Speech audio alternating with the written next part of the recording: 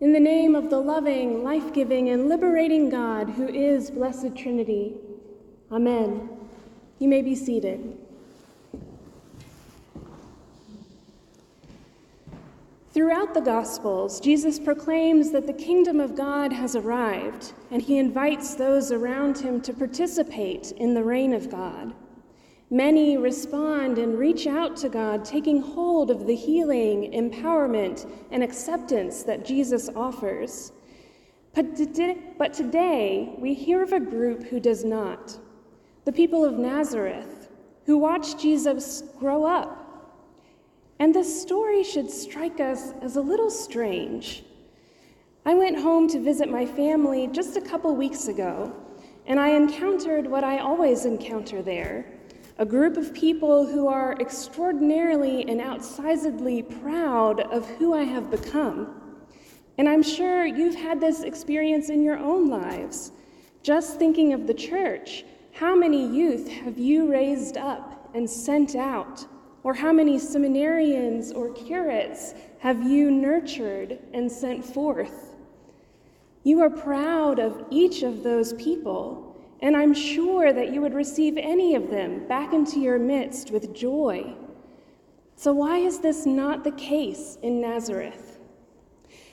If you remember back to the beginning of June, we have already had a story of Jesus with his family in his hometown of Nazareth. Back in the 3rd chapter of Mark, the scribes came from Jerusalem and accused Jesus of casting out demons in the name of Satan. At the same time, Jesus' family was trying to restrain him. All of this happened in Nazareth. So their hometown boy had been rebuked by the respected religious leaders in their midst.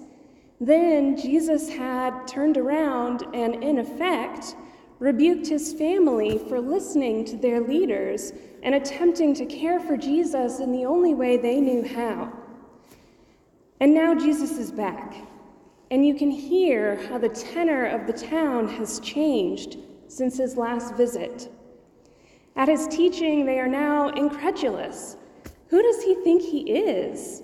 Didn't some of the scribes already rebuke him? Didn't his family try to stop him? Why is he still teaching? Unfortunately, this may not be an unfamiliar experience for some of you. It was certainly not unfamiliar for Mark's audience, many of whom had probably been cut off from their family when they had insisted on following the teachings of Jesus. And there are too many of us who have experienced rejection at the hands of family and friends, some even in the name of religion. The issue here is that following God is not as clear-cut as we imagined it would be. And again, if we can look inwards at our own congregation, we can quickly see how we can hold vastly different opinions and still believe in the same God. Our beliefs rest on the same foundation, but have been built up into vastly different structures. The trick is to recognize our common foundation, to recognize the image of God in one another, and to work together, not to build identical structures, but to be as true to our foundation as possible. And the truth is that as we work together, we may find that part of what we've built on our own foundation is clarified or corrected by someone else's structure. Diversity is our strength, but that doesn't mean we still cannot learn from one another and grow in ways that were not possible before we met someone different. That is why diversity is such a strength. The end goal is not cookie-cutter unity, but a plethora of people, each uniquely touched and shaped, sharpening each other to bring the kingdom of God to reality in each of our lives.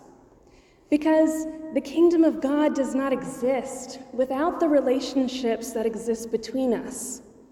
Loving God and loving our neighbors requires that we interact on a personal level, which is why when Jesus rebuked his family and the Nazarenes back in chapter 3, he did it by redefining family. Family is not just something you're born into. It is also the groups of people whom God decides to draw together. All who do the will of God are my mother and my brother and my sister. When I preached on that passage at the beginning of June, I said that Jesus' words were not a rejection of his family, but an invitation into a wider family. The point of Jesus' rebuke is not rejection, but invitation into the kingdom of God, an invitation which requires us to turn around, to see the world in a new light, to step into the wholeness of God's dream for the world. And God's dream is so much more than we can ask or imagine. Jesus was unable to work any great deeds of power in Nazareth because no one was willing to come to the plow with him. The gospel frames this in terms of faith or belief. Jesus had said more than once, "Your faith has made you well." We tend to think of this as an intellectual assent, a belief that Jesus is doing God's work and believing that a miracle can take place.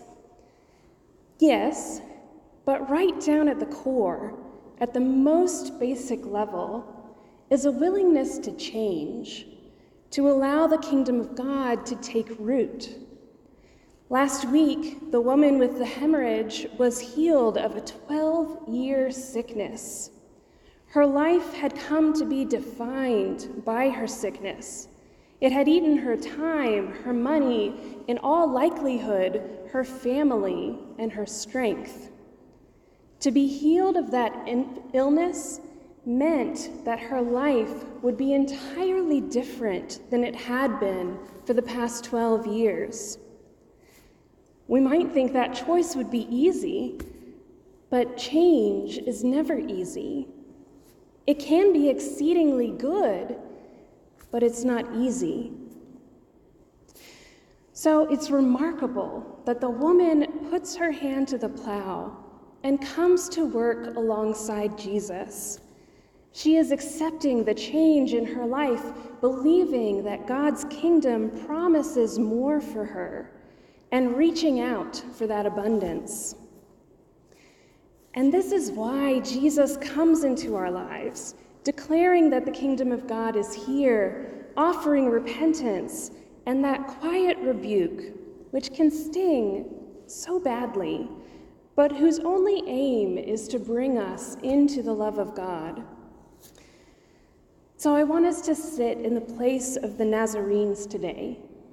Sit in that place of reluctance. There are places in all of our lives where we can be stubborn and set in our ways. Where are the places that Jesus is offering a gentle rebuke, offering an invitation to turn around and step more fully into the kingdom of God? What place in your life are you shielding from the love of God? Where might fuller vibrancy wait just around the corner?